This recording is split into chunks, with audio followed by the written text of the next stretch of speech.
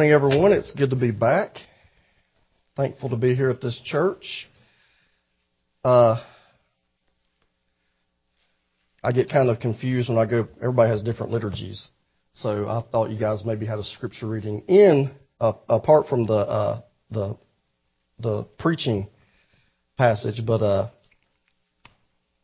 I guess I can read verses 1 through 20 of. I like this big Bible, too. Whose is this? I've got this one. This is one that I always preach with. See how big it is? This belonged to our former pastor who's passed away now. And I think it's the same thing, but this one's even bigger, so this is awesome. All right, so Matthew chapter 15, verses 1 through 20. That's correct, right? I don't have a bulletin up here. Okay. All right, hear the word of the Lord.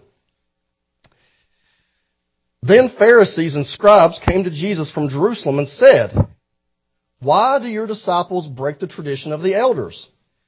For they do not wash their hands when they eat." He answered them, "And why do you break the commandment of God for the sake of your tradition? For God commanded, 'Honor your father and your mother,' and whoever reviles father or mother must surely die. But you say, 'If anyone tells his father or his mother, what you would have gained from me is given to God, he need not honor his father.' So for the sake of your tradition, you have made void the word of God. You hypocrites! Well did Isaiah prophesy of you when he said, 'This people honors me with their lips, but their heart is far from me.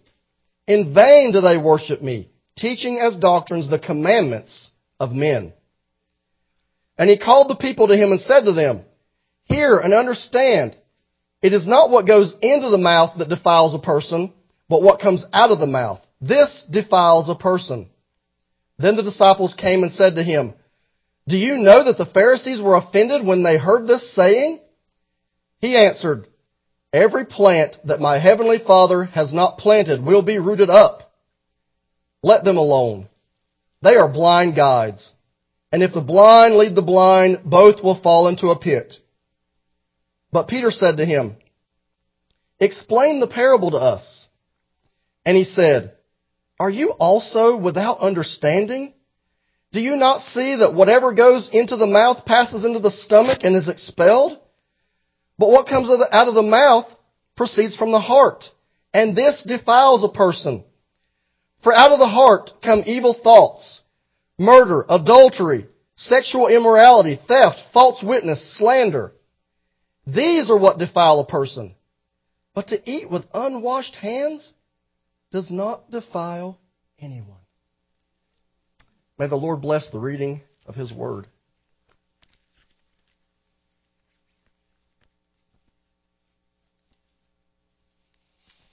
If you will now, turn your Bibles to James chapter 1. The passage we will be looking at this morning is James chapter 1, verses 9 through 18. Benjamin Franklin said, "Who had deceived thee so often as thyself?" Being deceived is embarrassing. But more importantly, it can be very, very dangerous. As pastors, it is clear that the Scriptures teach that our duty is not only to encourage and inspire with the promises of God, but also to warn against the power of deception. The greatest pastors in the Bible warned against deception. Paul said, "Do not be deceived. Neither the sexually immoral, nor idolaters, nor adulterers, nor men who practice homosexuality, nor thieves, nor greedy, nor drunkards, nor revilers, nor swindlers will inherit the kingdom of God." Again, Paul said, "Do not be deceived. Bad company ruins good morals." And one more Paul. Paul likes this message. "Do not be deceived. God is not mocked. For whatever one sows, that will he also reap. The Apostle John also warns. He says, little children, let no one deceive you. Whoever practices righteousness is righteous. Whoever makes a practice of sinning is of the devil. And our Lord Jesus said, see that no one leads you astray. For many will come in my name, saying, I am the Christ, and they will lead many astray. Well, James is also a faithful pastor. And he wants to warn his audience, and he wants to warn us about the dangers of deception. And if you remember, I know it's been preaching through this book, like once every month or so? The overarching teaching of the whole book of James is how to prepare yourself for the fact that trials will come. How to count them joy, how to endure them, and how to not fall into traps when we're in the midst of our trials. And James is concerned particularly about how we can become vulnerable in the midst of our trials. And we can have greater potential for deception when we are in the midst of a trial. So let's look at the passage. James chapter 1. Beginning in verse 9.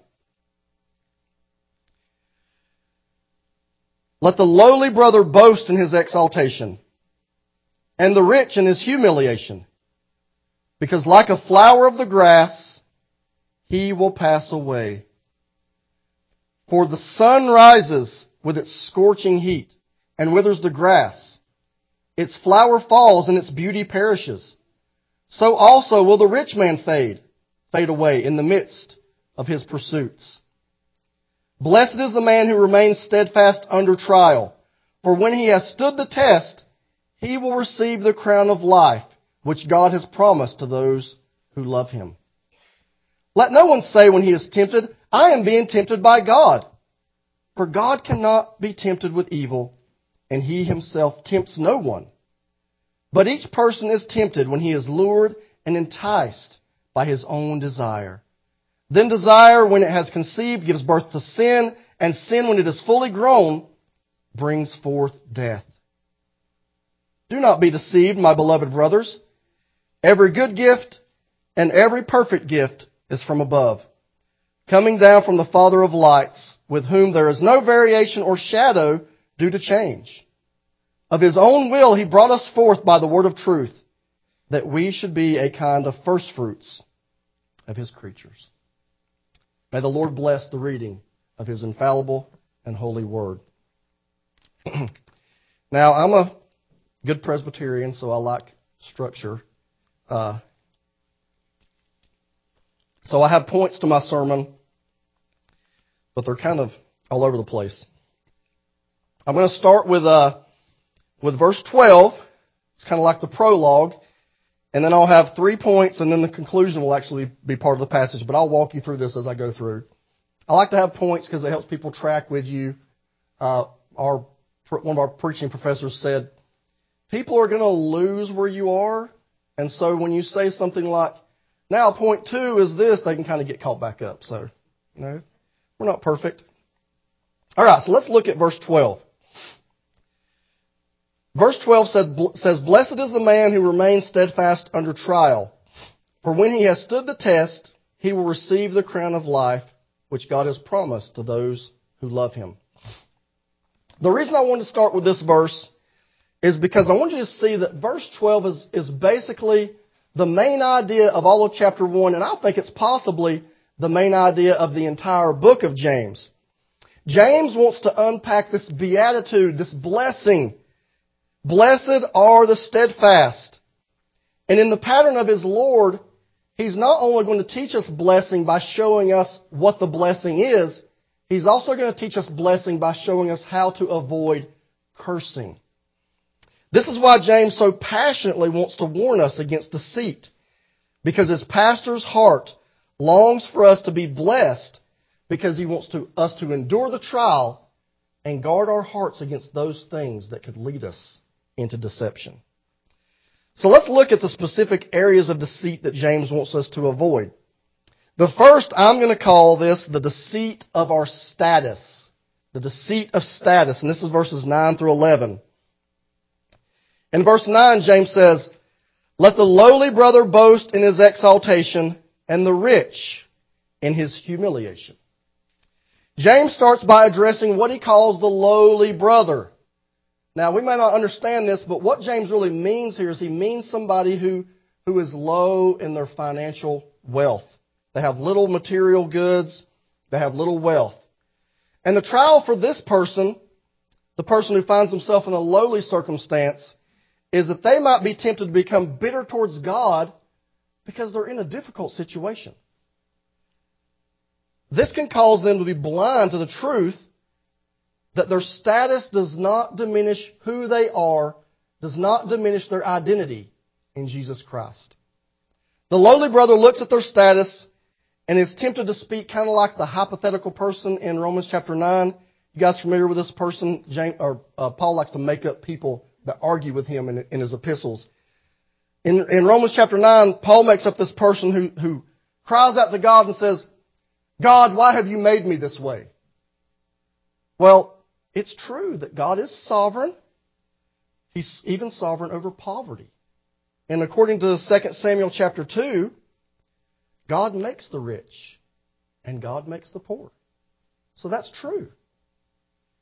But the temptation for those who are lowly is to believe that because of their low financial status, they have little worth and God is not good. James says that is a lie. You are exalted. Don't believe the lie that your identity is found in your financial status. Believe the truth that in Christ you are exalted no matter how much wealth, no matter how much power, no matter how much status you have. Lowly brothers must work to convince themselves that contrary to what the world tells them, they are highly exalted because they serve a God who highly exalts them and loves them dearly. And the other thing is that having wealth and status, that's not the answer to your problems either. James says there are also trials and temptations for those who are wealthy. So being wealthy doesn't get rid of all your problems. It just brings up different problems. Probably the main temptation for anyone who has material wealth is to believe that because I'm wealthy, I'm secure. I can take care of myself because I have wealth. Well, we meet a man like that in Luke chapter 12. James tells a story of a man like this in Luke chapter 12. Or not James, Jesus. Jesus tells a parable. There's a rich man who harvests all of his crops, and he builds these huge barns. And when he finishes up, he stores all his crops in these huge barns, and he feels secure, feels good about himself. And he says to himself, I have ample goods laid up for many years. Now I can eat, drink, and be merry. But what did God say of that man? He said, this night your soul is required of you. He was deceived into believing that his possessions provided real, actual, lasting security. And sadly, Jesus ends this parable by saying, so is the one who lays up treasure for himself and is not rich towards God. Well, James, if you study the book of James, you notice he loves to follow the teaching of his Lord. And this is what he's echoing here. James wants to say to the wealthy, beware. There is a trap hidden in your wealth. You might not see it, but it's in there. You might start to identify with it. You might find your security in it. You might find your pleasure in it more than in your Lord. So James says in this trial, boast in what? In your humiliation. Boast about how low you are. Not because you're not valuable to God, but because you recognize that just like the poor person, you have the same status at the foot of the cross. You have the same spiritual poverty. So don't let your status deceive you. In poverty, you can become bitter. You can doubt God's goodness. And in riches, you can become delusional. And you can doubt that God is the only true, lasting treasure that matters. So our status can deceive us. Our status can try to keep us from receiving what James calls the crown of life. But the next deception is particularly evil, because this next one is us directing something straight at God Himself. And I'm calling this the deceit of imputation. This is the second point. So if you nodded off on the first one, you can get caught up now. Second point. This is verse 13. Now I'm calling this the deceit of imputation. Now, all the theologians out there know that we use the term imputation usually to refer to the theological idea that Christ's righteousness is put on my account. It's imputed to my account. Well, it's not the only way you can use the word. The word imputation can also mean issuing blame or assigning an accusation. And in this case, James is saying the person in the trial is assigning blame to God Himself. God is to blame. In verse 13 he says, "Let no one say when he is tempted, I am being tempted by God. For God cannot be tempted with evil, and He Himself tempts no one." In your trials, you may actually be tempted to blame God. And this seems to be the problem in our hearts over and over. We come to a hard place in life, and what do we want to do? We want to put the sovereign Lord on the witness stand, as though He is the one who has to give an answer for everything, as though He is on trial. And the temptation to do this is logically reasoned out by misusing, once again, the truth that God is sovereign, and the truth that God is actually the one who ordains the trial. So you can kind of understand this temptation. In the midst of our suffering, we actually need to be able to cling to the truth that God is sovereign. That's a truth we need to have in our hearts when we're suffering. Because if we don't, our suffering has no purpose, has no meaning. But the deceit comes in when we are tempted to believe that not only is God the one who brings the trial, but He is the one tempting you to sin in the midst of the trial. And James reasons out two ideas as to why God should not be blamed when we are tempted. The first one there is God cannot be tempted with evil. And the second one is God tempts no one. So, let's try to think of this simply. God's nature is completely void. Void just means empty. Completely empty of sin. There's no sin whatsoever in God. It's all purity. He is all purity. Therefore, God cannot commit the sin. It is a sin to tempt someone to sin. So since God is empty of sin, He is incapable of tempting others, committing the sin of tempting others to sin. So, kind of difficult to reason out, but it's really not that hard when you think about it. And it is kind of difficult for us to reconcile, but the Bible does teach both that God is completely sovereign over all things and that God is not responsible for any of our sins or any of our temptations. So, if God is not to blame when we're tempted, who is to blame? Three fingers pointing back at you. We are. We are to blame for being deceived into sinning. And this brings us to our third point, calling this the deceit of self. Deceit of self. This is verses 14 through 15. James says, "But each person is tempted when he is lured and enticed by his own desire. Then desire, when it has fully conceived, gives birth to sin. And sin, when it is fully grown, brings forth death." God's purpose in the trial is for you to overcome. God wants to produce steadfastness in you His desire is for you to receive the crown of life that James is talking about. The testing of your faith is the occasion for sin. The testing of your faith is the occasion for failure. It is not the cause of failure. The cause, James says, is us, our sinful desire, which entices us into compromise.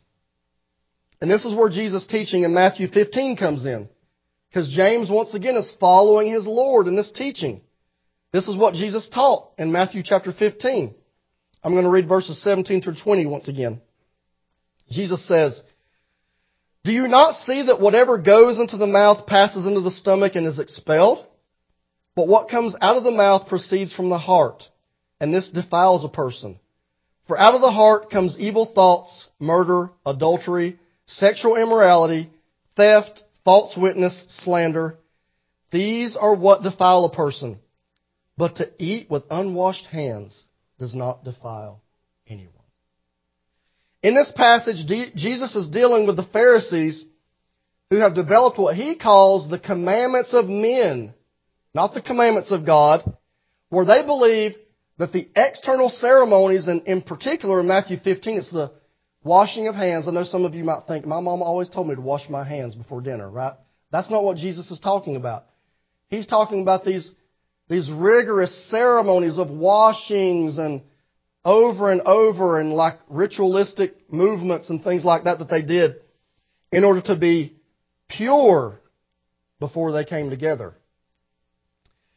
Well, Jesus is saying, you have bought into the lie that you can purify the outside, and you are ignoring the fact that the impurity is right here. It comes out of you, out of your heart. We are defiled by internal sinful desires, not by touching or tasting things. There are things that come out of us that are more filthy than a mud puddle. Murder. Where does murder come from? Right here. Adultery, sexual immorality, theft, lies, backbiting other people. All of that comes from right here.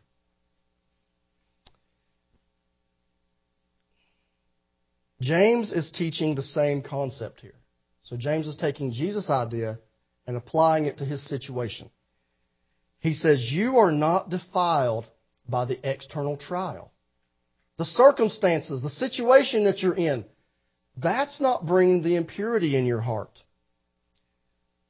The providence of God is not causing the impurity in your heart. You are defiled by your heart's reaction to the situation, to the suffering, to the trial. And James lays out a progression here.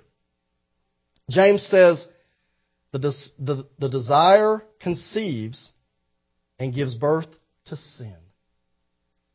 And those of you who know children, who have children, children want to feed. They want to grow. They want to be nurtured. Except when this child becomes strong and is fully grown, it destroys the one who brought it forth. The point here is that sin, when it's given into over and over and over and over, becomes stronger and stronger and has the potential to overpower us. J.C. Ryle says, habits, like trees, are strengthened by age. A boy may bend an oak when it is a sapling. 100 men cannot uproot it when it is fully grown. And the warning here from James is that sin is mortally dangerous. Do not treat your sin like a pet or a plaything. Do not give birth to it. Do not nurture it, or it could become rooted in your heart like a fully grown oak tree. And when you are in the midst of a trial, you are particularly vulnerable to the alluring, deceptive power of your sinful desires. John Owen says, there is not a day but sin foils or is foiled, prevails or is prevailed on, and it will be so whilst we live in this world. Your battle with sin is going nowhere in this life. It's not going to end. We're not Wesleyan. We don't believe you can achieve perfection in this life. So don't let your guard down.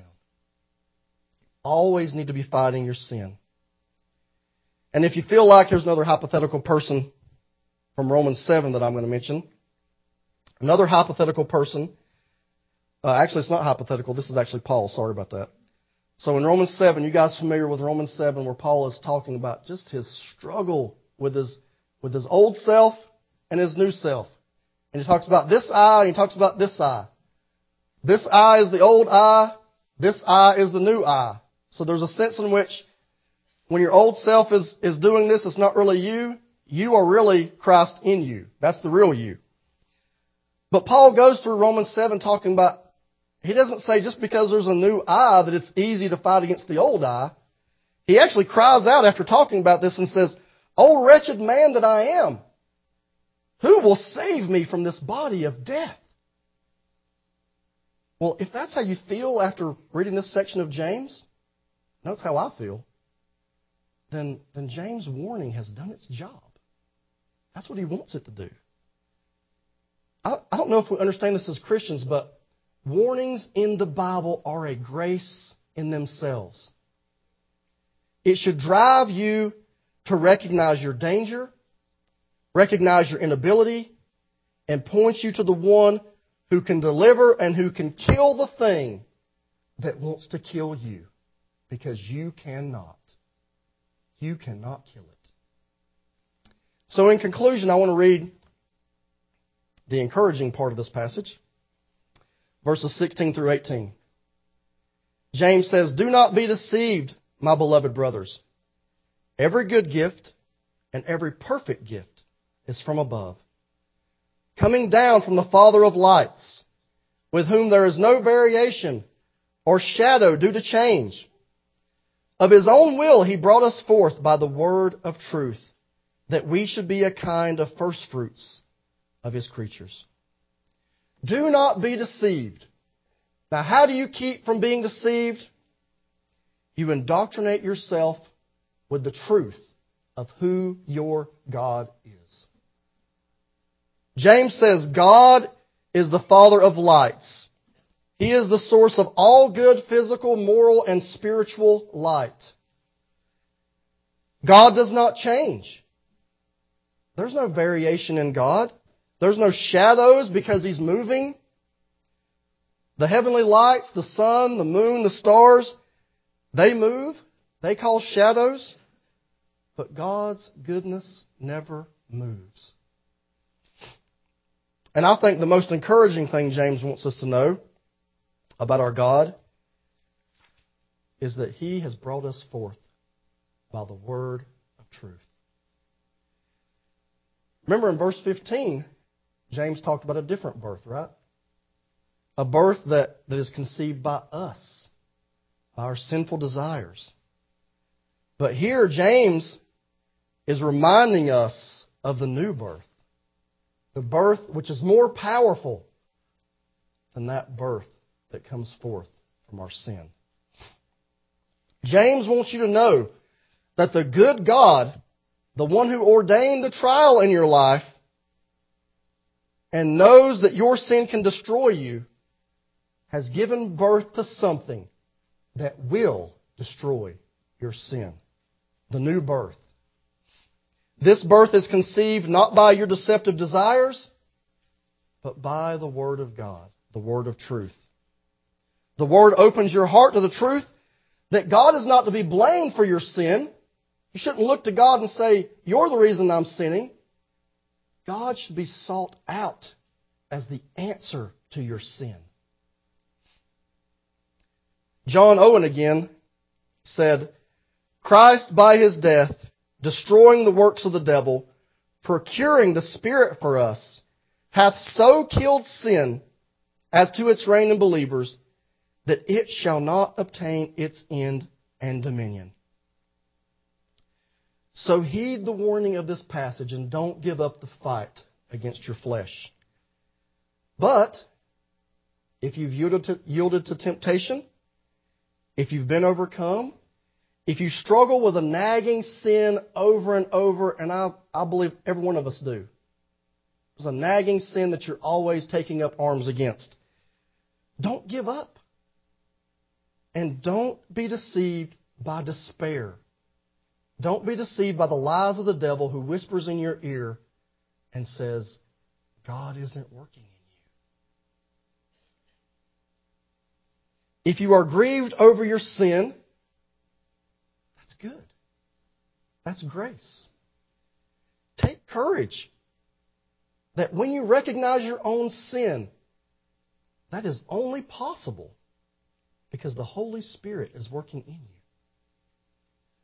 But also, don't lean on your own ability to sanctify yourself.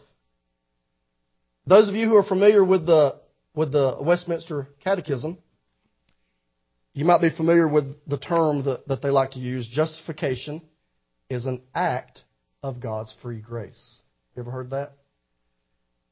It also says sanctification, the process by which we were made holy, is a work, not an act, it's a work of God's free grace.